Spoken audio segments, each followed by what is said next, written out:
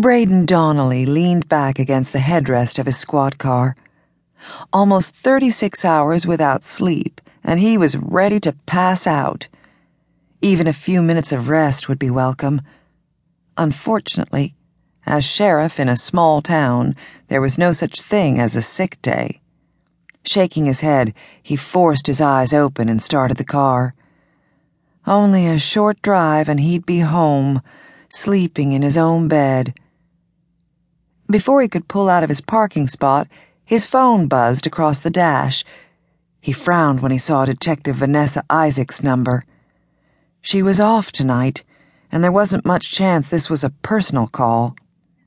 As much as he wanted to ignore it, he couldn't. Dread surged through him as he answered.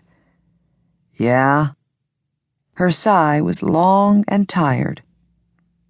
Before she spoke, instinct told him what she was going to say. It had been about 3 months.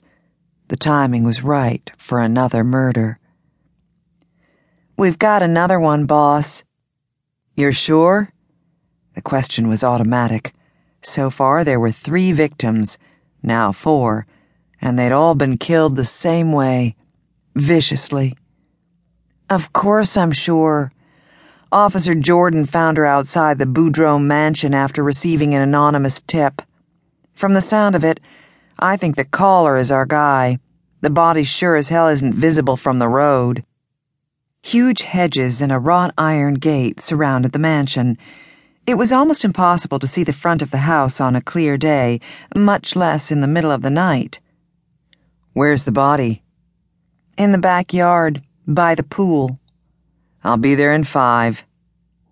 Not bothering with the siren, he flipped his lights on and floored it. At this time of night, not many people would be out.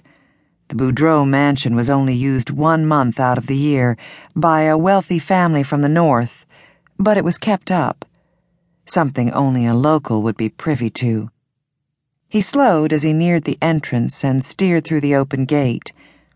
The county coroner, Haley Banks, was already there.